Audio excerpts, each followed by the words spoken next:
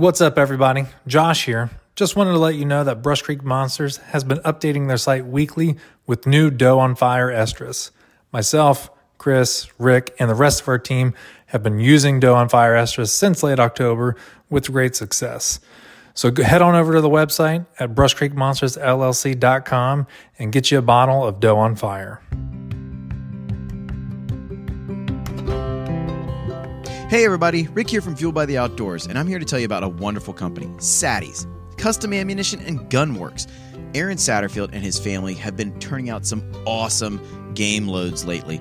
I've been using the Saddies Fatties turkey loads, and I got to tell you, they stop a bird dead. Chris used a 20 gauge this year. I used a 12. Josh used a 20. And my son actually killed one with a 410 this year with one of Saddies loads. And my God, do they put the birds down like crazy. Aaron Satterfield and his family have a wide-ranging array of ammunition. Custom game loads, predator loads, turkey loads, the Saddies Fatty, and also they do gun work. Please get a hold of them with any questions that you have in terms of your custom ammunition needs. Go to saddiesllc.com. That's SATTIESLLC.com and tell them that Rick from Fueled by the Outdoors sent you.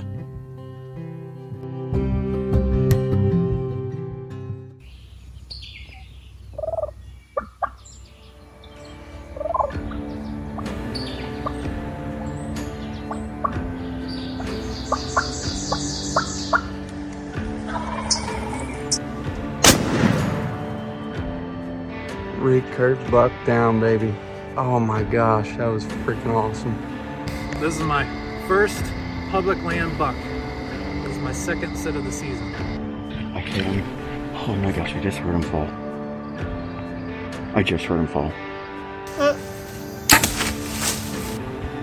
I just shot my Kentucky buck.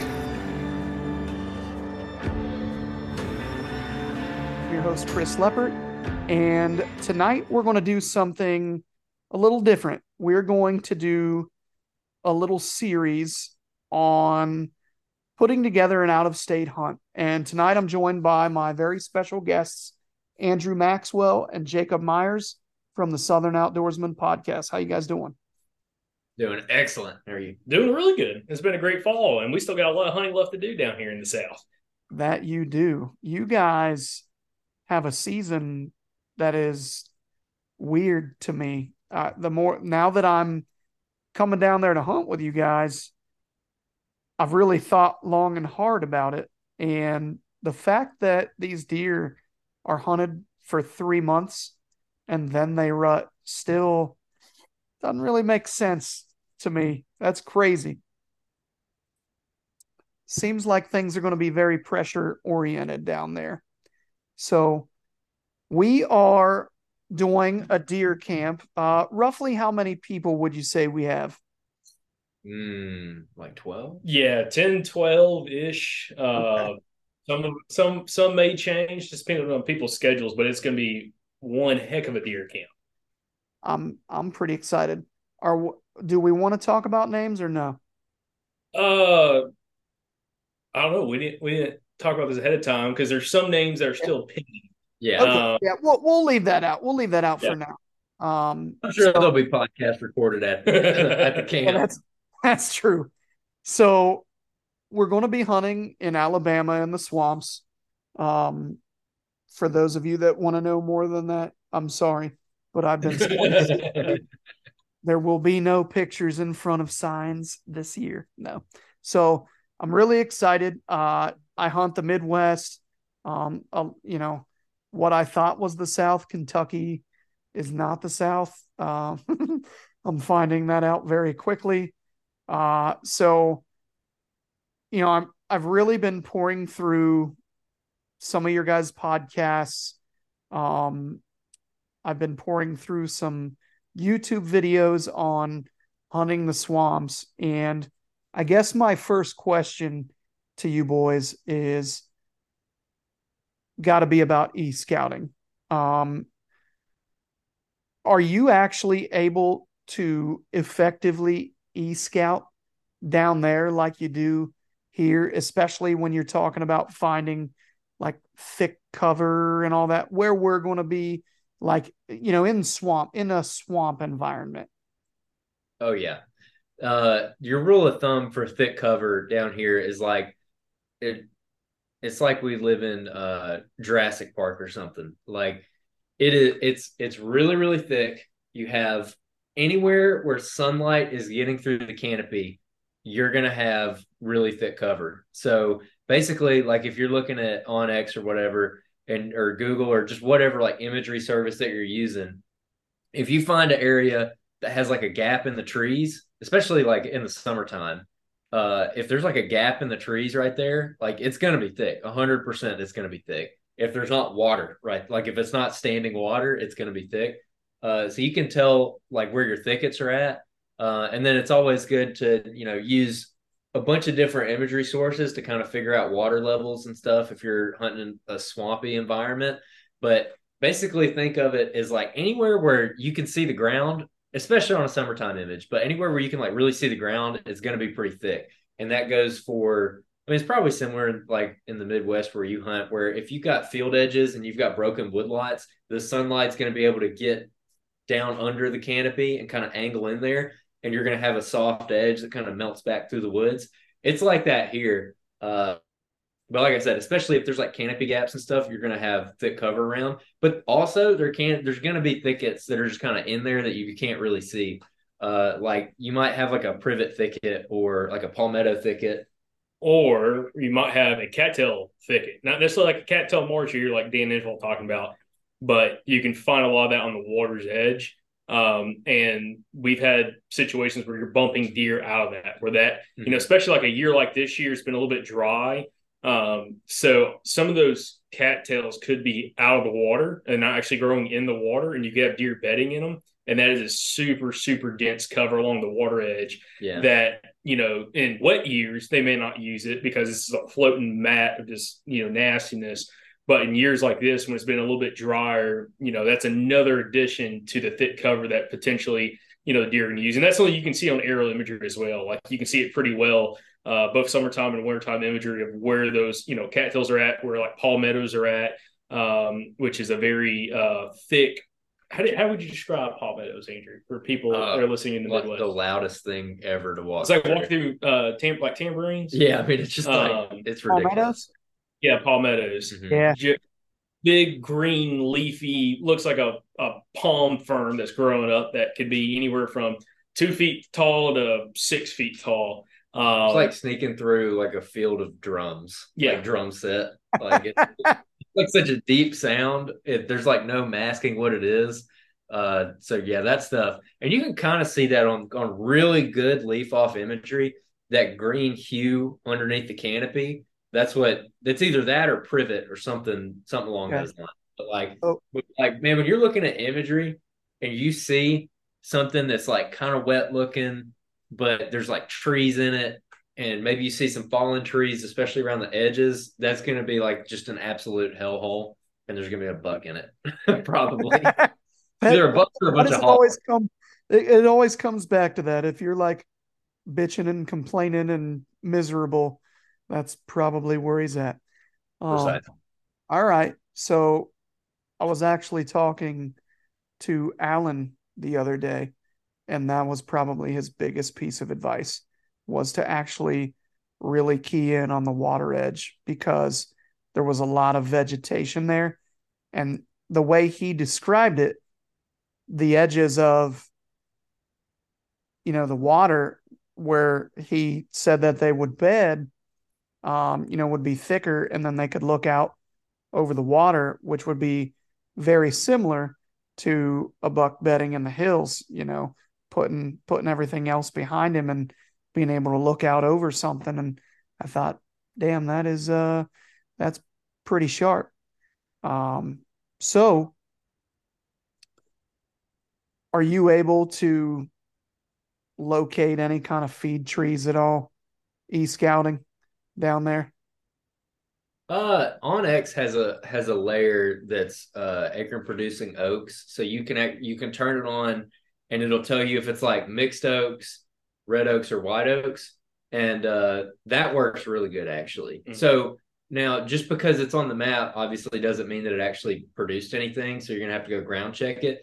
But that's probably the best e-scouting tool that I've found so far for locating those isolated pockets. Because sometimes in these big swamps, you might, I mean, dude, you might be walking a long ways and there's no oaks. It's like poplars or like tupelos or something, some other kind of tree that's not an oak. Like it's not just guaranteed that it's just going to be oaks through there, sweet gums, yeah, just all kinds of different stuff. So if you flip that layer on and it's not oaks just all over the place, then I actually kind of like that because if you can find them in pockets, you'll be in better shape.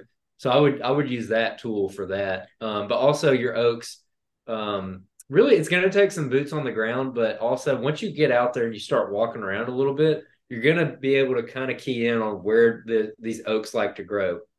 So like a white oak is probably not going to be like right down in like the marshy crap that's just really wet. If you see like a little high spot out in the swamp, that's maybe where you're going to find your white oaks or especially your red oaks. But water oaks, on the other hand, might be a little bit different. So, and in January, those water oaks Start dropping. they'll start. I mean, they might have been dropping already, or they might just start dropping. But they produce a little bitty acorn. I guess it's kind of like a pin oak. Okay, Like that was literally about what I was going to yeah, ask you. little bitty, and they drop freaking millions of them, and they're excellent in January. So we've had luck in January actually hunting over those, as opposed to your white oaks. Because I mean, most of your American white oaks are done at this point. A lot of your red oaks are maybe still kind of hot, but those white oak or water oaks can be really really hot. Mm-hmm. And So so you do they look you get just out like the pin oak? yeah, well, the leaves don't. The leaves are like, or it's called like a spatulate leaf. So it looks more like a live oak. Have you ever seen a live oak? That'd be like a shingle oak. They don't have those. No, I mean I don't know. Have you ever been to like Florida? I have, but and I think I've seen. I couldn't tell you honestly. Once you start noticing them, they're a pretty distinct looking tree, and a lot of them will actually still have green leaves on them. Mm-hmm. And they'll be still dropping. So like you'll see them pretty quick. They're hard to find e-scouting sometimes, but like I said, that Onyx layer is pretty good. And if you have let's say you go to like Google Earth that has really good imagery that you can flip back through, and you get like a December image, like where you can see this was taken in December of like whatever year. Sometimes in the sea of gray, where everything's gray, it's all hardwoods, and you got that green tree, and you can tell it's not a pine tree. A lot of times that's a water oak, Mm-hmm. and so you can I go like key in that. that. Okay. So that, and if you want to bust some ducks, bro, let me tell you, that's a good place to go shoot some ducks too. If it's dropping into some A lot of water, sense. yeah, I mean it's like God's bait pile. But what's funny is up here, like everybody talks about how, whitetails hit white oaks early and then the red oaks later because they've got to have a frost and rain and the tannins and all that. They nailed the red oaks early and have all year. I don't know that the whites did that great this year, but those pin oaks, I don't care what time of year it is, the deer smash them all day long. And I wonder if it's just because they're super easy to chew up. They're smaller. So I wonder if that's a thing, but that's really encouraging. I did not think that I would run into any kind of dropping oak in January. So here we are again with the weirdness of the South where I'm like in a completely different country. I feel like, so wow, okay. So that leads me into my question. Do you guys target feed trees much during that time? If I happen to run across one that's hot, then yeah. But like we're hunting kind of early rut time frame is when we're timing this hunt, so we should be on the front half of the rut. So like I'm still doing my pinch point funnel, hunting the does, maybe hunting some scrapes, like backing some cover. And if I find a feed tree, even better. Can you equate this to the Midwest? Like, would this be similar to the last week of October, first week of November, mid-November? What are we looking at when we're down there? Probably like the week of Halloween. So really susceptible to calling. If you find that first hot doe, you're going to have a good time. So we're not at the peak rut then. We're like nearing the height of the pre. Oh my God, yes. Okay. Yeah. Like I think we're hitting it perfect because that's the part I like to hunt. Mhm. And people will say like in the South we have like a trickle rut, which like people argue about whether or not that's actually the case. But like we don't have like I will say that I I don't feel like I normally experience like a hard like 5 days of just insane rutting action. It's like nothing, bunch of deer, nothing, and it kind of goes on for an extended period of time. So I like to go in on the earlier part, which is why we timed the hunt like we did. Because if you find that again, if you, like the bucks are starting to go cruise, they're starting to do their thing. Mhm. But if you find that first early doe, you're gonna have a hunt like me and Jacob had last year and see like 7 bucks in one morning and kill 2 of them. Yeah. Oh, So can you use deer pee down there? Yep. yeah, if it's Gotta be it has to synthetic. be like in out. Like if you buy natural deer pee in like Kentucky or Ohio and bring it down here, I think that's illegal now. You have to use like native Alabama deer pee because like the CWD regulations. So I'm pretty sure that's right, isn't it? Okay. Or processed urines or synthetics. But yeah, but like Andrew said, like we're on like the upper swing of the bell curve of the rut. So this is what gets me excited about is because like the feed tree aspect, like you're talking about, like say finding some water oaks or willow oaks, which are very very similar down these river bottoms and these swamps. If you find those and find the doe sign and find some really good pinch points around there, like yeah, you probably could have success maybe hunting that feed tree, especially if there's some buck sign in that area, especially a lot of scrapes. But if you can find the transition and a pinch point in between the thick cover along the water to that feed tree, you could potentially have the best hunt. I'm not gonna say your entire life because you probably not gonna kill a 170-inch deer down here, but you got a really really good hunt with a bunch of mature bucks, coming through trying to fight over 1 or 2 does and just have a great time. So that's actually been one of my bigger takeaways this year is I like the feed trees and they are in the equation, but it's like corn, like you don't sit over it. You know what I mean? So I was wondering how you guys would think about that. So okay. I'll keep that in mind.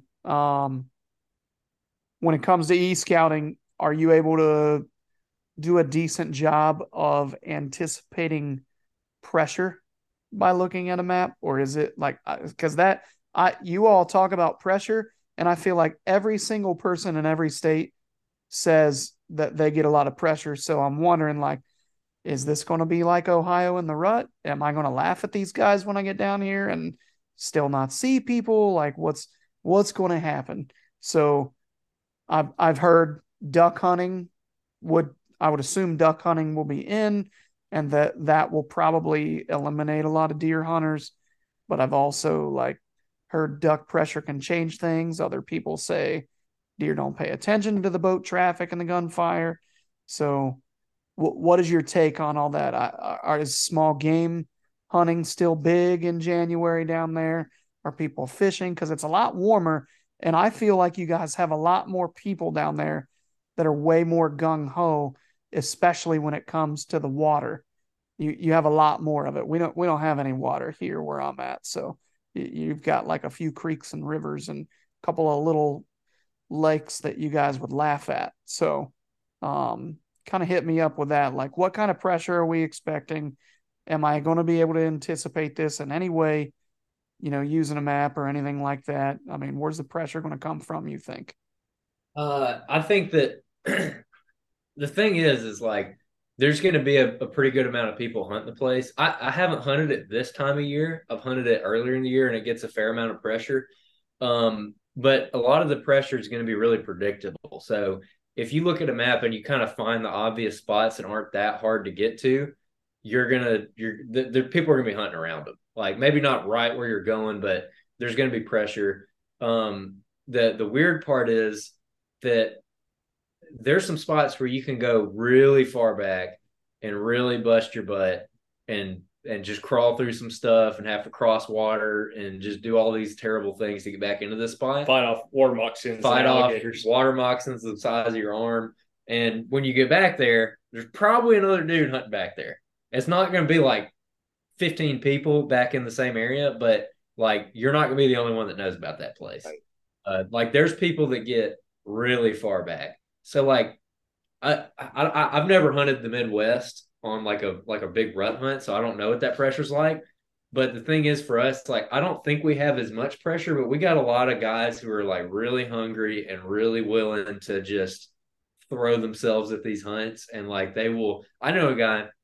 I have to show you where I'm talking about, but I know a guy who freaking walks back in there to where I'm talking about, one of the spots specifically, and sleeps on the ground. Like, which I would not do. Being from Alabama, I would not sleep on the ground in a swamp. Absolutely not. But that's what I'm talking about. Like guys will do that kind of thing. So you might not be dealing with a lot of people, but you're dealing with like high quality hunters. You know, like these guys are willing to like really get after it. And also, it's going to be a mix of both walk-in pressure, because a decent amount of the public, there's parking areas and you can walk back into spots, and then because of the Alabama's not like necessarily a place that's known for duck hunting, but anytime you get on one of these rivers, you're going to have guys that are duck hunters. Guys are running mud motors, guys are running little outboards and stuff like that. So you're going to have boat pressure. But typically, especially with a lot of these guys, and I've told our buddy Jake Memory about this. They're using decent sized boats, so they may, if they can get something off like the main river, they'll get to it with the boat. But a lot of these backwater areas, even with a mud motor, they may not take their boat all the way back into those spots. So if you're using a kayak or something like that, and kind of get creative through that access point, you can kind of get on the backside of where a lot of this pressure, potentially could come from, especially, you get a mile on the backside of a, parking area. And at daylight, you got all these guys walking in, bumping deer towards you. Again, you could have another great hunt if you have a really good pinch point going back to some thicker cover.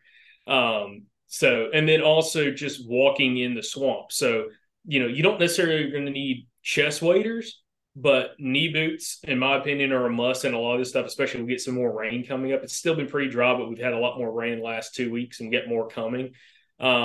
So there's a good chance, in certain areas you could be dealing with flooded timber that's 6, 8, 10 inches deep, which again is not going to stop anybody down here from walking, but it's nice to have a pair of hip waders or chest waders in the truck or in the boat, just in case, hey, you hit like a ditch that's 2.5, 3 feet deep that a guy in knee boots isn't going to cross. You can get through that stuff, get on the other side, drop the waders, and hunt some stuff that's getting a lot less pressured. Okay. I like that.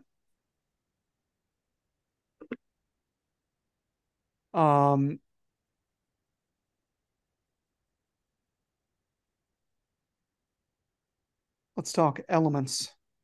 What kind of clothing are you guys going to expect to wear during the first week of January? Man, I might be wearing flip-flops in camp. I might be wearing all my cold weather gear. You really don't know. Yeah. If you like type in wherever Alabama right now, like type in Birmingham, Alabama on the Weather Channel, and you go look at the 10-day forecast, you're gonna see like 28 degrees, and you're gonna see like 72 degrees on the extended forecast. So it just goes, Yeah, we don't get consistently cold temperatures, and especially what we would classify cold would probably a fairly mild winter for you guys. Like I'm sure, mid late November, if it's not in the 30s, y'all are probably pissed. When it gets in the 30s down here, like I get excited, but that's pretty cool to cold weather for us. But again, it could be 65 degrees as the high while we're there, or it could be 45 degrees as the high while we're there. Most likely it's going to be somewhere like in the 50s or 60s. Unless we get a good cold front, those are your highs are going to be in the 50s or 60s.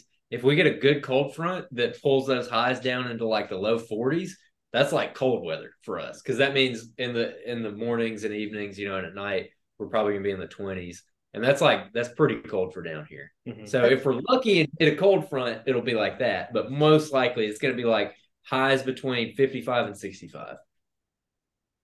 So that's going to be it's balmy. Hey, let me tell you, when if it gets to be like 62, 63, sunny, you ought to get some snake boots or something. They will be out in force. Now they're pretty docile. They're lethargic, because it's still pretty cold for them.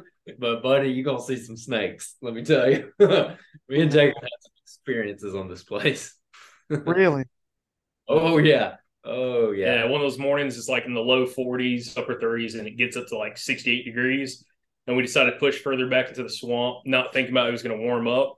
And right around noon, when it started getting in that 60-degree, And we're like 2.5 miles in. and it's like snake, snake, snake, water moccasin, cottonmouth, venomous snake, some kind of, water snake, banded water snake, stuff like that. And, almost stepping on a few of them. Some of them had a little bit more attitude than others. One of them squared up on us. Yeah. So with water on both sides of us. So Yeah, there was no place to go. It was fun. Yeah. So.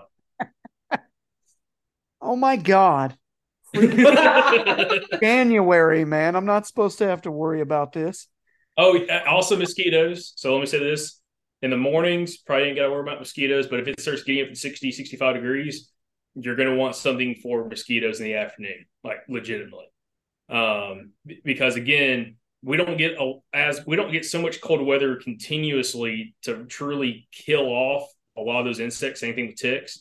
So even if we get there and there was, a 7-day window of time, it was in the 70s and all of a sudden it drops to the 50s, we'll still have mosquitoes at some point in the day when the temperature gets up to 55, 60 degrees. So, again, you're dealing with extremely high humidities, which I know in a lot of other places in the country, you deal with humidities 70, 80%. There's a good chance while we're here, it's between 80 and 90% humidity. And you don't realize how that affects you, especially as getting cold, because you sweat so much easier. And it might be 45 degrees and you're like, oh, this is nothing, but you get all sweaty getting in there. It's high humidity. And you're like, why am I colder now than, if it was the same temperature back home? And Andrew had this experience when he used to work at a sporting goods store. Yeah. Oh yeah. Where guys would come down here, and you can tell some of those stories. Yeah, we had every year like clockwork. There'd be guys come down in January from like Illinois, Iowa, Wisconsin, like wherever. And they would come down here, and I guess they were looking at the weather forecast, and it's kind of like what I was saying to you. It's pretty mild compared to probably what they're leaving to come down here to hunt, so they wouldn't bring their cold weather stuff.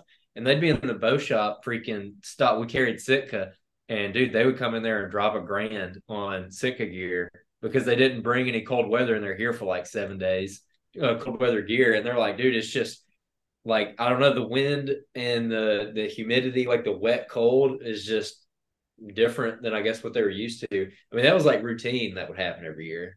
So like, I don't know how it is where you normally hunt. So that is something to be mindful of is, it's going to be humid for sure. So bring everything, basically. All right. When you're about a few days out from leaving, just look at the forecast and you'll see what to do. Okay. With what setups do you guys run as far as like, how are you going to sit on the ground? I know there's 1,000 ways to skin a cat, and I know a lot of it's situational, but I guess mainly what I'm wondering is what kind of trees am I going to be typically dealing with? Are we going to be dealing with a bunch of branches and crazy leaning stuff, or is it going to be like a bunch of because I'm watching Jordan Barnes walk through like what looked to be something the size of Yellowstone, and there's nothing but gum trees, and then all of a sudden it's a cane thicket. But like the trees didn't look like they had any branches hanging low, so like I didn't know if I could one stick up there. Like what do you think I'll be dealing with in that aspect? When I hunted this place earlier this year, I was one sticking. So Okay. I would do that, honestly. Yeah. Because there might be some situations where you've got to get in kind of a weird tree. But there's going to be plenty of trees that are like climber friendly, which I love to one stick in because I don't have to do anything weird. I can just shoot up that thing in 2 minutes and I'm done. But you still have that flexibility where if you got to go around stuff, you can, especially talking about getting away from the pressure, kind of kicking it back to that. Mm-hmm. Those guys who you're running into will all be using climbers. Like you might run into or to saddle, but they're all going to be using climbers. So if you want to get away from them, get away from the climber trees.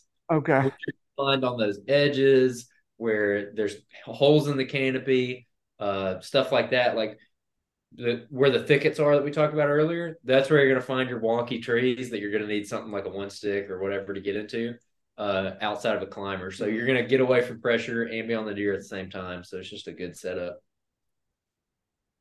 That's phenomenal advice. I might bring a one stick and a small platform so that way, if I am in one of those little weirdos trees where you've got a bunch of leaning crap, forked crap, whatever, um, I'm not leaning with it because that is the one downside of a one stick. You can be set up not so fun. Uh, but I like that. All right. Um, you said you hadn't had a lot of rain down there. When you get, I guess this is tough to really ask, but I'll ask it anyway. When you're coming in close to I've never been in a swamp, so like, are you looking at very gradual um elevation change underwater, or is it going to be like really, really shallow for a really long time to where I'm going to have to walk through like 50 yards or whatever through the end of the swamp to get to land? Am I going to be able to run my kayak up to the bank? How will that work, you think? Yes. Yes. Oh, dude. Listen, I've had instances out here where you can walk 100 yards through ankle deep water, no problem. I've had instances where there's, deeper creeks that you can't cross. And I had one instance where there was like a little muddy area and I was going to go cross it in my knee boots. And I take a step and I go straight up to my crotch in like quicksand, basically. And don't hit a bottom. And I don't hit the bottom. And I like the only thing that stops me is my crotch, basically. And I've got like one leg out, one leg in, and I'm like almost doing the splits. And Jacob, you were there. And so I turn around. Jacob like helps me get out of this. And I get up, and of course, my whole right leg is like muddy and wet now. And I feel something starting to bite me. I'm like, what the hell is that? And I lift my pants leg up, and I have freaking leeches all over me. Man, So, yeah, Alabama, dude. I'm not coming anymore. I think God. one where we saw the cotton. Yeah, it was the exact same. Yeah, exact same day. Yeah, Told you it's Jurassic Park, man. but yeah. So I mean, some of the stuff like if you're getting flooded timber, a lot of it's gonna be pretty gradual. The elevation gain's very, very gentle for the most part. The edge of the water. You could find some cut banks where you might have a 3 foot, drop from the water level to like where you have to get up, which makes it a little bit trickier, trying to get out of a kayak. But a lot of that stuff you can kind of pull up to and then just hop out of your kayak and get up on that. So it'd be a little mix of everything. That's why we kind of answered yes for it, just because you could have so many different situations here. That's why, like, to me, it's better to overpack and over prepare and maybe not use everything, but at least you have it. If you find a certain situation, like, dude, if I can cross through this or get through this spot and I've got the right gear to do it, that can make the difference between, killing a mature buck on the trip and, maybe not getting an opportunity. So, that's one of the reasons, especially on trips like this and hunting these kind of areas, I like to bring a lot of different things, a lot of tools in the tool bag, just so in any situation I've got something to kind of help implement if I need to cross through, a certain body of water or, again, deal with the mud situation. And that's why I was telling you previously before we did the podcast, you can bring hiking boots if you want, but like if you're getting in the timber, especially close to the water, you're going to need at least rubber boots, if not hip waders. You're not going to find a lot of like, especially because of how dry it's been. Like we had such a dry summer and early fall, really all the way through November, like early November, that a lot of stuff that typically would be flooded, like back in the timber, probably is going to have a little bit of water, but it's not going to be knee deep. So I'm not overly worried about that. But again, if you're trying to cross like a creek or something like that, you're going to have cut banks. It's going to be steep on the sides. You'll probably be walking through, 1.5 to 2 feet of water to get to the other side. And it's not like you're necessarily going to be able to jump across it. So, again, the more you can implement the kayak and kind of get to some spots where you're literally the best bet. And there's a guy we're looking to interview on our show who we had on before, and he's a master at hunting these river bottoms in Alabama. And there's a lot of times he talks about he will literally pull his boat up to the bank and he'll climb a tree above his boat and that's how close to the water he hunts. Because a lot of that thick cover, kind of like what Alan Summerford had told you, runs right along that water's edge, and that's where a lot of those deer will want to travel. They don't want to necessarily travel through the wide open hardwoods. Right. A lot of times less is more. Like if you can get far enough back into a spot that makes sense for a deer to travel through, sometimes it's literally pull your kayak up or pull your boat up and climb a tree right there, and that's going to be your best opportunity to shoot one. Hey everybody, Rick here from Fueled by the Outdoors, and I'm here to tell you about a wonderful company, Saddies, custom ammunition and gun works. Aaron Satterfield and his family have been turning out some awesome game loads lately. I've been using the Saddies Fatties turkey loads, and I got to tell you, they stop a bird dead. Chris used a 20 gauge this year. I used a 12. Josh used a 20. And my son actually killed one with a 410 this year with one of Saddies loads. And my God, do they put the birds down like crazy. Aaron Satterfield and his family have a wide-ranging array of ammunition, custom game loads, predator loads, turkey loads, the Saddies Fatty, and also they do gun work. Please get a hold of them with any questions that you have in terms of your custom ammunition needs. Go to saddiesllc.com. That's SATTIESLLC.com and tell them that Rick from Fueled by the Outdoors sent you. That makes a lot of sense. And I mean, I feel like most people are not going to do that. So that sounds like a way to kind of avoid some pressure, I guess. I could be wrong about that, but all right. So circling back to food, obviously we talked a little bit about the water oaks.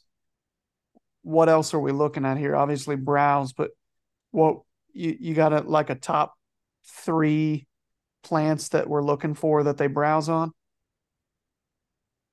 I mean, if you could find some honeysuckle, that's always good. But there's a lot of stuff up there that I'm not super familiar with. But generally speaking, again, going back to those areas where you're going to have like a break in the swamp where you've got that thicker cover along the water's edge, there's going to be like weird stuff like that, like arrowhead looking plant, like duck potato or something like that. I don't know if it's the same thing because I know that's up north, but similar stuff like that, like aquatic vegetation that's exposed, they'll eat that. Anything green, honestly.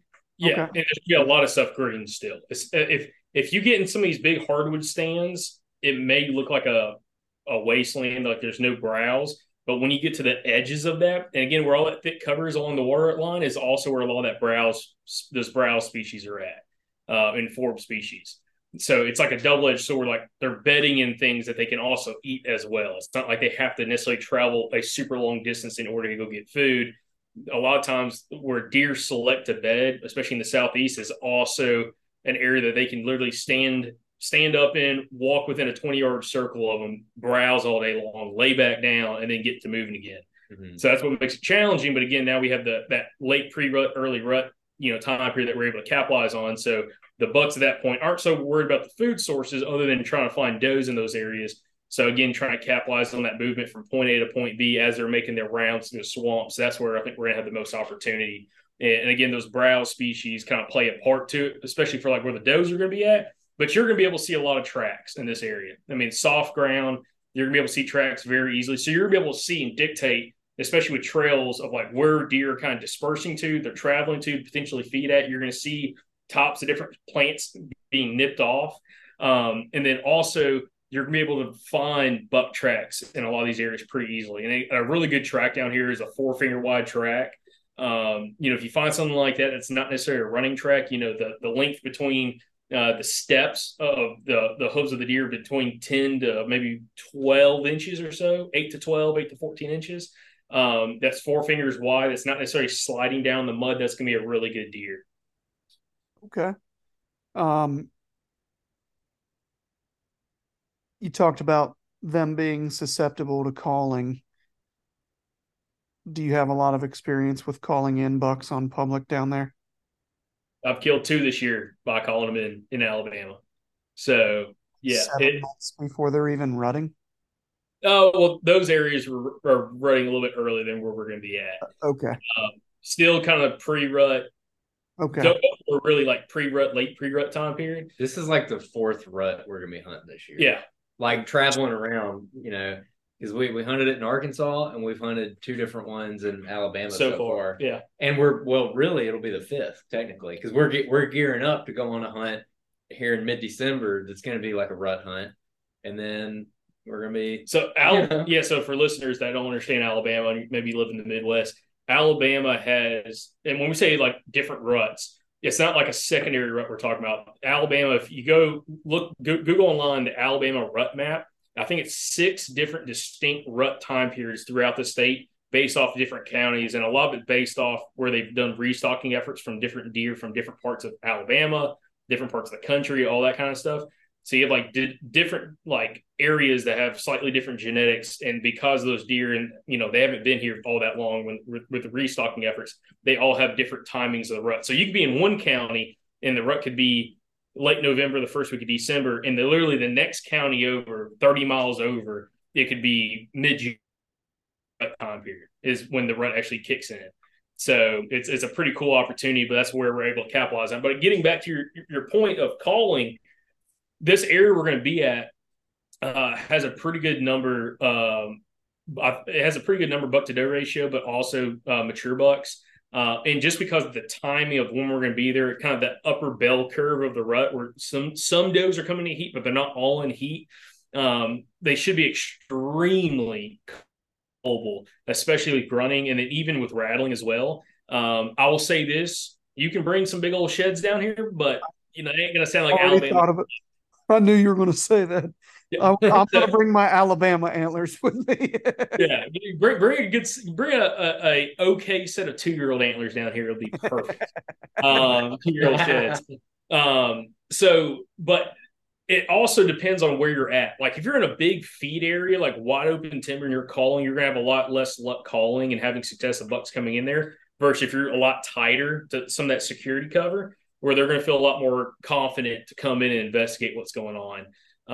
And again, both my bucks I called and killed this year in Alabama acted completely different. One came in within 5 minutes of doing a rattling sequence, started opening up a scrape right in front of me at 35 yards. And I shot him at 25 yards.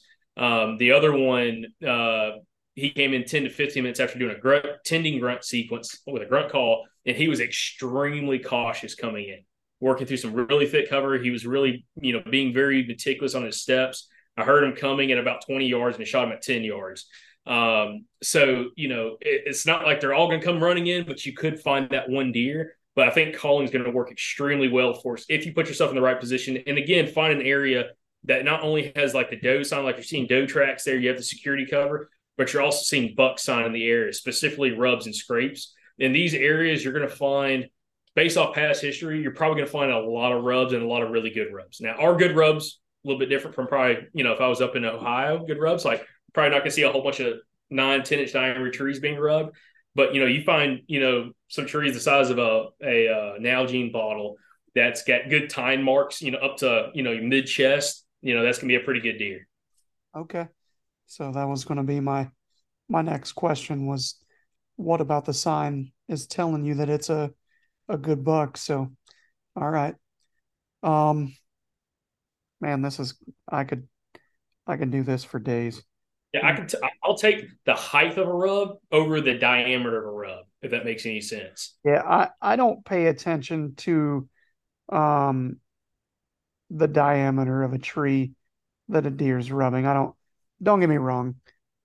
I think generally a bigger deer can tend to take it out on a bigger tree because those smaller ones aren't doing it for them. But I mean, I think there's so many things that you can unpack from a rub that you can see and break down that, like when we were scouting Kentucky this winter, you saw like the actual tine gouges in a lot of these trees, and they're shredded deep. Some of them you could tell had been rubbed every single year, where it was like through the bark and into the core of the tree. I'm like, that's what I'm looking for.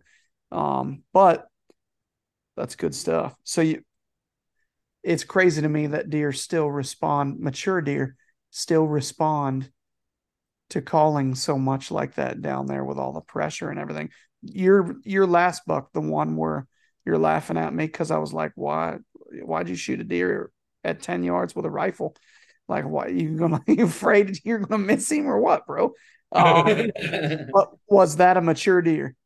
Yeah, and that's one of those spots, and we talked about this because that cover that was in more pines. We're not going to be hunting anything really like that where we're going to be hunting, but that's the situation. Also, when you talk about the calling doesn't work all the time down here. Like I've failed for years calling, but it's because I was doing it at the wrong time of the year. I was doing it more so during like the middle of the rut, during the peak breeding, and the problem is where we are at. Just Alabama in general. Alabama has extremely high deer herd numbers. I think we kill over 225,000 deer a year, and that's not putting a dent in the population. Okay. So the problem is when you get towards peak rut, these bucks have so many different options for does. They're not trying to fight over any kind of does. Where I've had the most success the last couple of years calling is when we're timing hunts just like this hunt, where you're on that back end of the pre-rut, you're coming into the first couple does coming to heat. Couple does, that makes sense. Those mature bucks are a lot more competitive, and they'll go out of their way to come and investigate if they think that a buck is potentially with a hot doe. And that's where, again, tending grunt call works extremely well. And then also, rattling as well. I've had more success grunting deer in than rattling down here. And then also snort wheeze. Dude, I love doing a snort wheeze, especially in an area that has like what I would say is a lot of mature buck sign in and around where does are using. I've had success even blind calling using snort wheezes and bringing bucks in, just because it's such an aggressive call that if a buck's going to snort wheeze, he's defending something. And at that time of the year, he's going to be defending a hot doe. So another mature buck's going to come in and try to take that doe or potentially fight that buck.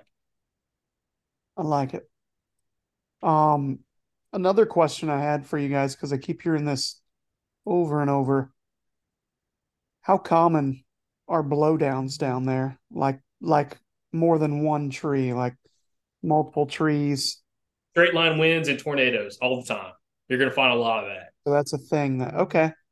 So all right. In different areas, different pockets of some of this public, you're going to find more of it than others. Some of it just comes down to like, has there been a tornado come through? There are a lot of straight line winds. But because of the water levels and everything, especially if we have a lot of like high water, potentially you could have a lot more fallen trees come down. And we have a lot of really bad winter storms. And I say winter storms, we're not talking about snow and ice. We're talking about like really bad thunderstorms, super high winds, 50, 60 mile an hour winds at different times of the year, which will blow down a ton of trees. So like another piece of public, that's some river bottom swamp stuff that we hunt. Me and Andrew went and scouted this summer and found an area where straight line winds had come through. And I'm talking about blew down for 120 yards, trees right on top of each other, like dominoes. And I don't know if we'll find a bunch of that, but you're definitely going to find quite a few down trees, especially some bigger oaks and stuff like that laying out in these swamps. You guys use that when you're hunting? It's a pretty good funnel if you can find them in the right spot. Okay. All right. You find that close to the water line where they got to go up and around it. You sit right there, you might have some pretty good luck. That also can be isolated cover if you're in an otherwise kind of monotonous area. That little patch of blowdowns that you find, or a big patch of blowdowns, that could be the cover that is holding. Maybe it's not like holding that buck, but it might be holding a bunch of does that he's interested in right now. So like that's the stuff that I go straight to. If I find it on a map and it's day one, I'm going straight to that, and I'm going to look around the edges of it, and then I'm going to bounce. I'm just going to hit thick cover basically over and over and over again until I find what I'm looking for. Also, we've interviewed a couple guys from Arkansas hunt big river bottoms, and a common trait we've heard from a couple of these different guys that hunt these real big river bottoms with big hardwoods is you tend to see the deer. If you have a blown down tree that's acting as a funnel, say on the edge of a water, edge of a slough, something like that, they tend to go around the canopy side of the tree more so than the trunk side and the root ball side. And that's what these guys have seen. I haven't personally seen that just because I don't hunt a lot of this stuff as often as like hill country forest. But both of these two guys independently have said this, and their thoughts are with the canopy, because typically all leaves have fallen off on the tree, if it's been laying there for a little while. the deer can see around the canopy a little bit easier than they can walk around, a trunk that might be 2-3, feet in diameter, like a really big tree and also a giant root ball. So they seem to feel a lot more confident and comfortable going around the treetop or the canopy side. And that's where a lot of these guys typically will hang a set. They'd rather be on the canopy side than the log side and the root ball side of a tree. That is the juice of the episode there. That is, I like that. Man, I would have never even thought to ask that. That's really good. So if you're looking to funnel deer through a bunch of blowdowns or whatever, sit on the canopy side of the tree. Yep. Yeah. Or that could be like your micro funnel within a larger funnel. Cause in these areas, your best funnel might be like pretty wide. So further than a bow shot. But if you got a big falling down tree right in the middle of it, and you can basically sit on that, and it's also kind of like at least what I've seen is it can kind of serve as a focal point. Talking like, a single blow down or maybe a couple on top of each other in otherwise wide open woods, the deer, I don't know if they use it as a point of reference or what, but they'll kind of gravitate towards it a little bit. So I like if it's monotonous, but I'm like, hey, this little 200-yard stretch between, this water and that water, I think they're coming through here, but it's 200 yards and I'm bow hunting.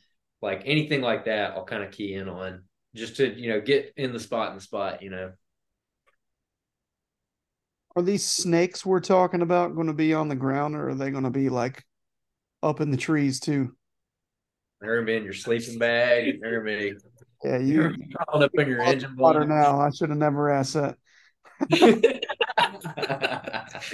No, they're going to be on the ground. Yeah. They're going to be on the ground. Unless you pick them up and put them in your backpack. Yeah, that's true. But don't leave your backpack sitting on the ground open too long. It might slither up in there. But hey, you'll find the cottonmouths. You'll probably, if you start seeing them, you're going to catch on quick to where they like to hang out. Like if you're around like a beaver dam or something, like you're going to see a snake out on the trees in the water and shit. Yeah, like any kind of like woody cover like that. Hot tip with a kayak. I would not be parked my kayak underneath the overhang on the side of the water. Unless you want a snake to fall in your kayak. Yeah, but it won't be a venomous snake. I wouldn't worry about that. I mean, you have a little old, water snake or like a green tree snake or something fall in on you. I mean, it'd be entertaining, but he's not going to kill you. I know. We got a listener of ours. A quick story. We got a listener of ours from Mississippi. And he was telling me he does a lot of kayak access, hunting some of those different management areas in the Delta in Mississippi. And he said he normally goes in without a headlamp. Like once he parks the kayak, he'll walk in because it's open timber. He doesn't feel like he needs a headlamp. Said he was going to walk this drainage down and come up in this oak flat he was going to set up in. And he said when he got there, he realized there was a big down tree in the ditch that he was going to walk up on, dry ditch. And he said he just had a feeling he had to turn his light on. When he turned his light on, there was 8 to 10 water moccasins, which are venomous, in that treetop, all at eye level, from foot off the ground to 5-6 feet off the ground, kind of all in the tree. And he's like, at that point, I just turned around and decided to go to a different spot. It wasn't worth it. So I'm like, we won't have to probably deal with that because that was during the early bow season for him, in October. But yeah, I just a little precaution. A little precaution goes a long way. Goes a long way. Just look out for him. Don't put your hand down in the water. Don't go splash around. Don't be sticking your hand in holes in the woods. Might have a water puppy come and give you a nibble, which that's not a catfish, it's an alligator. So, but it's gonna be a fun adventure nonetheless. Carry a pistol and an EpiPen full of anti-venom for water moccasin. Damn, man, this is crazy. Yeah, I won't lie. I didn't give much thought to the snakes, and now you guys, are there going to be a bunch of snakes, or are you guys scared to death of snakes? That's what we got to find out. Listen, we live around a lot of snakes, and yeah, it's got decent snake numbers. So. It's the snakiest place I hunt for sure. I'm not just saying that. It is the snakiest place I hunt. I don't get freaked out by snakes because Andrew's got you just learn how to deal with them after a while, Yeah, if you don't look for them, you don't see them. That's my rule of thumb. I'd rather see them. That's for sure. I'll definitely have trekking poles though, so I can use them as a little snake deterrent.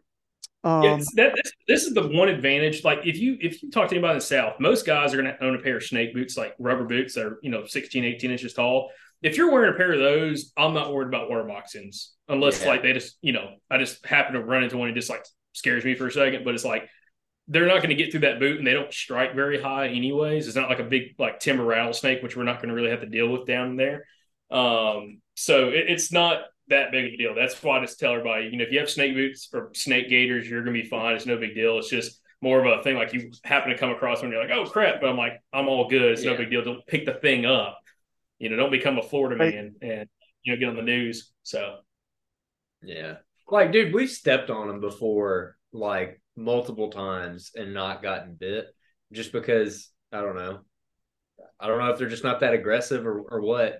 But as long as you're not messing with the snake, you're pretty good. I mean, don't obviously try not to step on a snake, but I was talking to a listener who just moved down here from Wisconsin, and he was in some of these swampier areas, and he was asking about snakes, and I was like, man, like if you're worried about it, get some snake boots and just be vigilant and just kind of look for them. But I mean, I wouldn't let it keep you out of the woods. I wouldn't let it. Just don't really worry about it that much. Just don't be stupid. Like, don't try to pick it up. Don't try to, mess. Don't get close to it. Like you're saying, you're bringing trekking poles. I wouldn't mess with it with a trekking pole. I would just go around it unless you absolutely can't go around it. And then I would get a big long stick and fling it off in the woods somewhere. I would not use a trekking pole because that's a little bit closer than I'd want to be if it's a decent sized snake. But other than that, man, you really don't have much to worry about. And also, like, I would not worry about them when bit in the mornings because it's going to be cool enough in the mornings. Like, snakes wouldn't even be on my mind. It's more like the afternoon. You get down midday, maybe move to a different spot because we'll probably be hunting dark to dark in a lot of these areas just because the time of the year, like, it's going to be good at pretty much any point of the day. It's more the afternoons is where I'll be a little bit more just paying attention to the surroundings as you're walking through stuff. Take your time, not be in a huge rush. But yeah, it's not a huge deal. It's just funny because I love also joking with guys who don't live in areas with a lot of snakes about some of our snakes we have down here. Yeah, I'm not afraid of snakes, but I guess there's just a different feel because it's foreign to me. Like I've never worn snake boots or snake gaiters. I don't own them. And Jake sent me a video, or he posted a video where him and Corey found a rattlesnake in Indiana. That's not, a state that I think of that has venomous snakes. I know they do, but I was like, damn, man. And it was a pretty good one. Our buddy Tyler Westall that you guys had on your big buck tips. Can you guys still hear me? Okay, there you are. He had a big one in Indiana as well. So, but there's just something about being in the swampy water with just completely different trees. Y'all got all these overhanging limbs with Spanish moss and Confederate ghosts that are ready to kill me. So, yeah, funny story about that. Oh shit! So Andrew's hunting club, that's not like 5 miles from where we're sitting right now. There's an old Confederate railroad depot that's on that property, and there's actual Confederate soldier's grave on that property. And wow. I've hunted within 30 yards of that grave. And I told Andrew's like, man, that ghost's going to get you. I'm like, dude, if he comes out, I'm going to ask him where's the bucks at because man, you seen that Big 10 point? He definitely knows where they're at if he's out here all the time. So, but yeah, it's funny you brought that up because I've joked with Andrew all the time about the old Confederate ghost on his place. If there is one, I'm like, just point me in the direction where the buck's hanging out. So you don't feel like snakes are an issue walking in the morning in the dark? No. It'll be cold enough. It's not going to be an issue. Okay. But obviously, I would assume that last light probably is an issue since it's been warm. Well, it's mostly midday. It has a lot to do with the sun because like if you're in that 60 degree, if you're in that 60 degree kind of frame, they're not like super active and they're coming out to get that sun. So they'll be laying in the sun nine Just times out of trying to 10. thermoregulate, basically. Yeah, like that's what I'm saying is like you'll learn pretty quick. Like you're coming up on like a brushy area with like a beaver dam and there's a bunch of sunlight on the ground. You're like, all right, where's the snake at? You know, but if you're just walking through like some thicker closed canopy stuff, or if it's overcast, probably not gonna see a snake. Yeah, especially if it's overcast. Like it could be 60 degrees, but if it's overcast with a little bit of a wind, I ain't worried about a snake. Yeah. Okay. That's pretty good info. The more you know, boys. Let's stay alive. All right. Well, I really appreciate you guys doing this with me. I'm super excited and really, really grateful that you invited me down. Any other last pieces of advice you would offer? Have a good headlamp and have an extra headlamp in your backpack. Yep. Already done. Bring extra batteries. One of the two. Yeah. One thing about the swamps, especially if you get like your water access and you don't just hunt next to the water and you kind of walk a good ways. The swamps, I mean, yeah, of course we're all going to have, our onyxes and everything like that, but like you can get turned around in some of these areas, depending on like what areas you go into.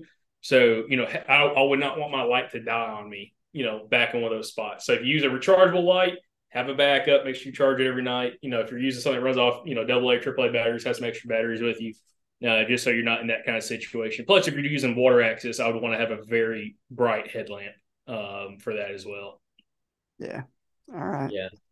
And I would just pack and mentally prepare to hunt dark to dark if you can every day. Those midday hours can be really good, especially if we do get, increased pressure. A lot of that pressure, again, it's going to be guys and climbers, and it's going to be guys who are hunting from daylight to 9 or 10 a.m. And then they're coming back in about 2 p.m. and hunting until 4:30, which is when it's going to be getting dark down here. So that whole midday time frame, you got people on both sides of it bumping deer around as they're either going back to their truck or you go get them a biscuit, or when they're coming back out into the woods, they're going to be bumping deer around. So, like, if you can stand it, if you can pack some lunch and get comfortable and not even necessarily sit in the same spot all day, because I loathe doing that. But, like, even just get down and just move maybe to a midday spot, maybe move to an evening spot, or just whatever the situation calls for, but just maximize your time in the woods. That's gonna be huge. Like, that's gonna increase your odds dramatically. Are you looking at targeting basically bedding in the morning and midday and then trying to look for food for the evening? Is that roughly your game? What are you doing? For me, it's kind of all revolves around bedding, either bedding or just really good rut funnels. Yes.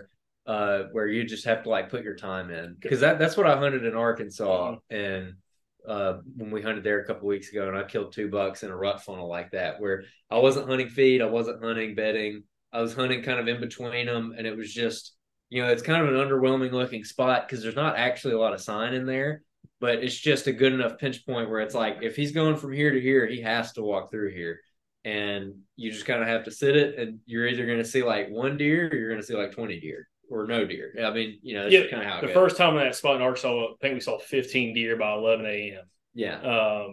And it's like that can happen here too. That's why I'm the same thing with Andrew. Like, I don't care. Food's not on the table. Like, for me, like, I'm not going to go sit a feed tree unless there's some really good sign and some super thick cover close to it. Yeah. It's more so leaning towards the bedding areas, the thicker bedding areas, and really, like, when we all get there, walking and actually, like, intentionally, I want to kick some deer up and see where they're bedding.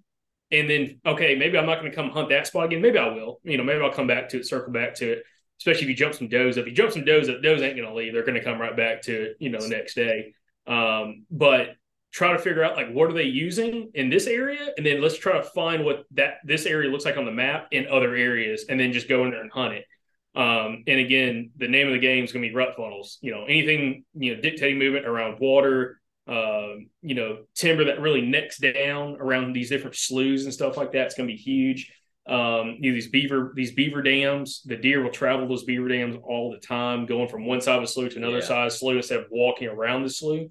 All that kind of stuff is going to play a huge factor. And that's what personally I'll be sitting on. If I still have a tag in my pocket, maybe tagged up by then, but hopefully maybe, I don't know. We'll figure out what we're going to do in that situation, but it's going to be really good. Hit on that beaver dam thing a little bit more for me. Are they going to be on the top side I would assume. Yeah, so the beaver dams. I mean, if anyone's lived around, any place that has beavers, these beavers will make very impressive dams. It's not like they're damming up like a little creek. Like sometimes they'll dam up a slough that might be 100 yards wide. And if a deer wants to go from one point of the slough, like again the point that juts down towards the river, to the other side of the slough, they may walk around the top of the slough, or they may just walk that beaver dam all the way across. Especially if the beaver dam has a lot of grass and trees growing on it. Yeah. And there's a beaver dam like that in one of these spots where you have like these little islands, and the deer will travel those beaver dams from one island to the next island to the next island through this swamp. They're not going through the water. So, but that also is a factor more so when we have a lot of wet years. This year it's dry. So there's a good chance some of those swamps may be dried up and they might just be walking across the swamp, which can make it a little bit more difficult to pinch them down. But the beaver dams can be like absolute, like awesome funnels for funneling deer from like one side of a slough to the next side of the slough, or from one island to another island, or from, a mainland. Maybe there's a beaver dam, like a really big beaver dam that juts out and kind of like seals off a very small slough.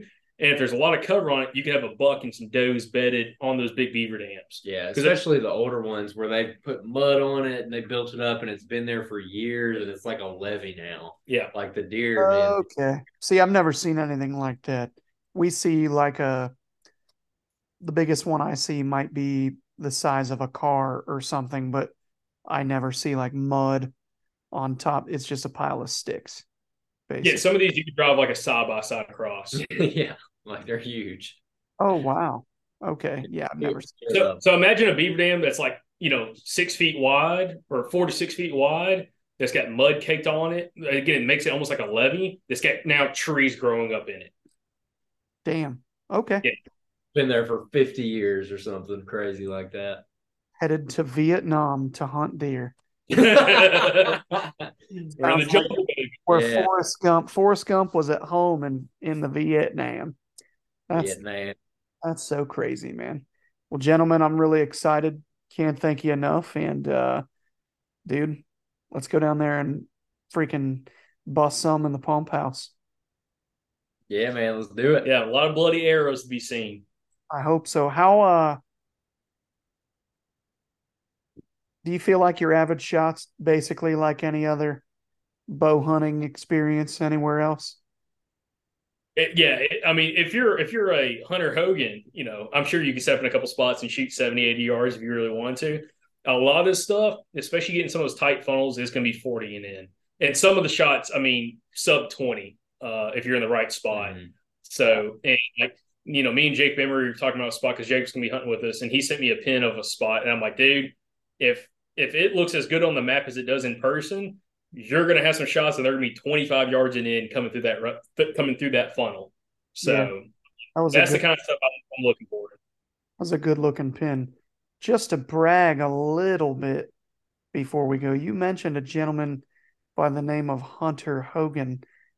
I found out today that I am ahead of him in the standings when it comes to the public land buck category in the bow hunting league. I figured, I was making jokes. They were like, yeah, you're number 3. And I was like, oh, is Hunter Hogan number 1 and number 2? Because he freaking slays all over the place. And they were like, no, he's not in the top 3. And I'm like, wait, what? And I guess there's like 190 something inch mule deer and then 179 inch whitetail. So kind of cool. I'm in the top 3 for now. Might be headed to Arkansas for the whatever they call it, the shoot down or something like that.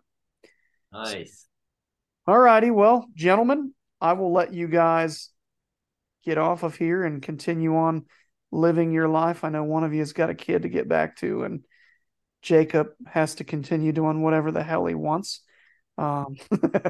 So, guys, I've been your host, Chris Leppert. Tonight we were joined by Jacob Myers and Andrew Maxwell of the Southern Outdoorsman. Thanks, guys, for tuning in. Have a great day. See ya.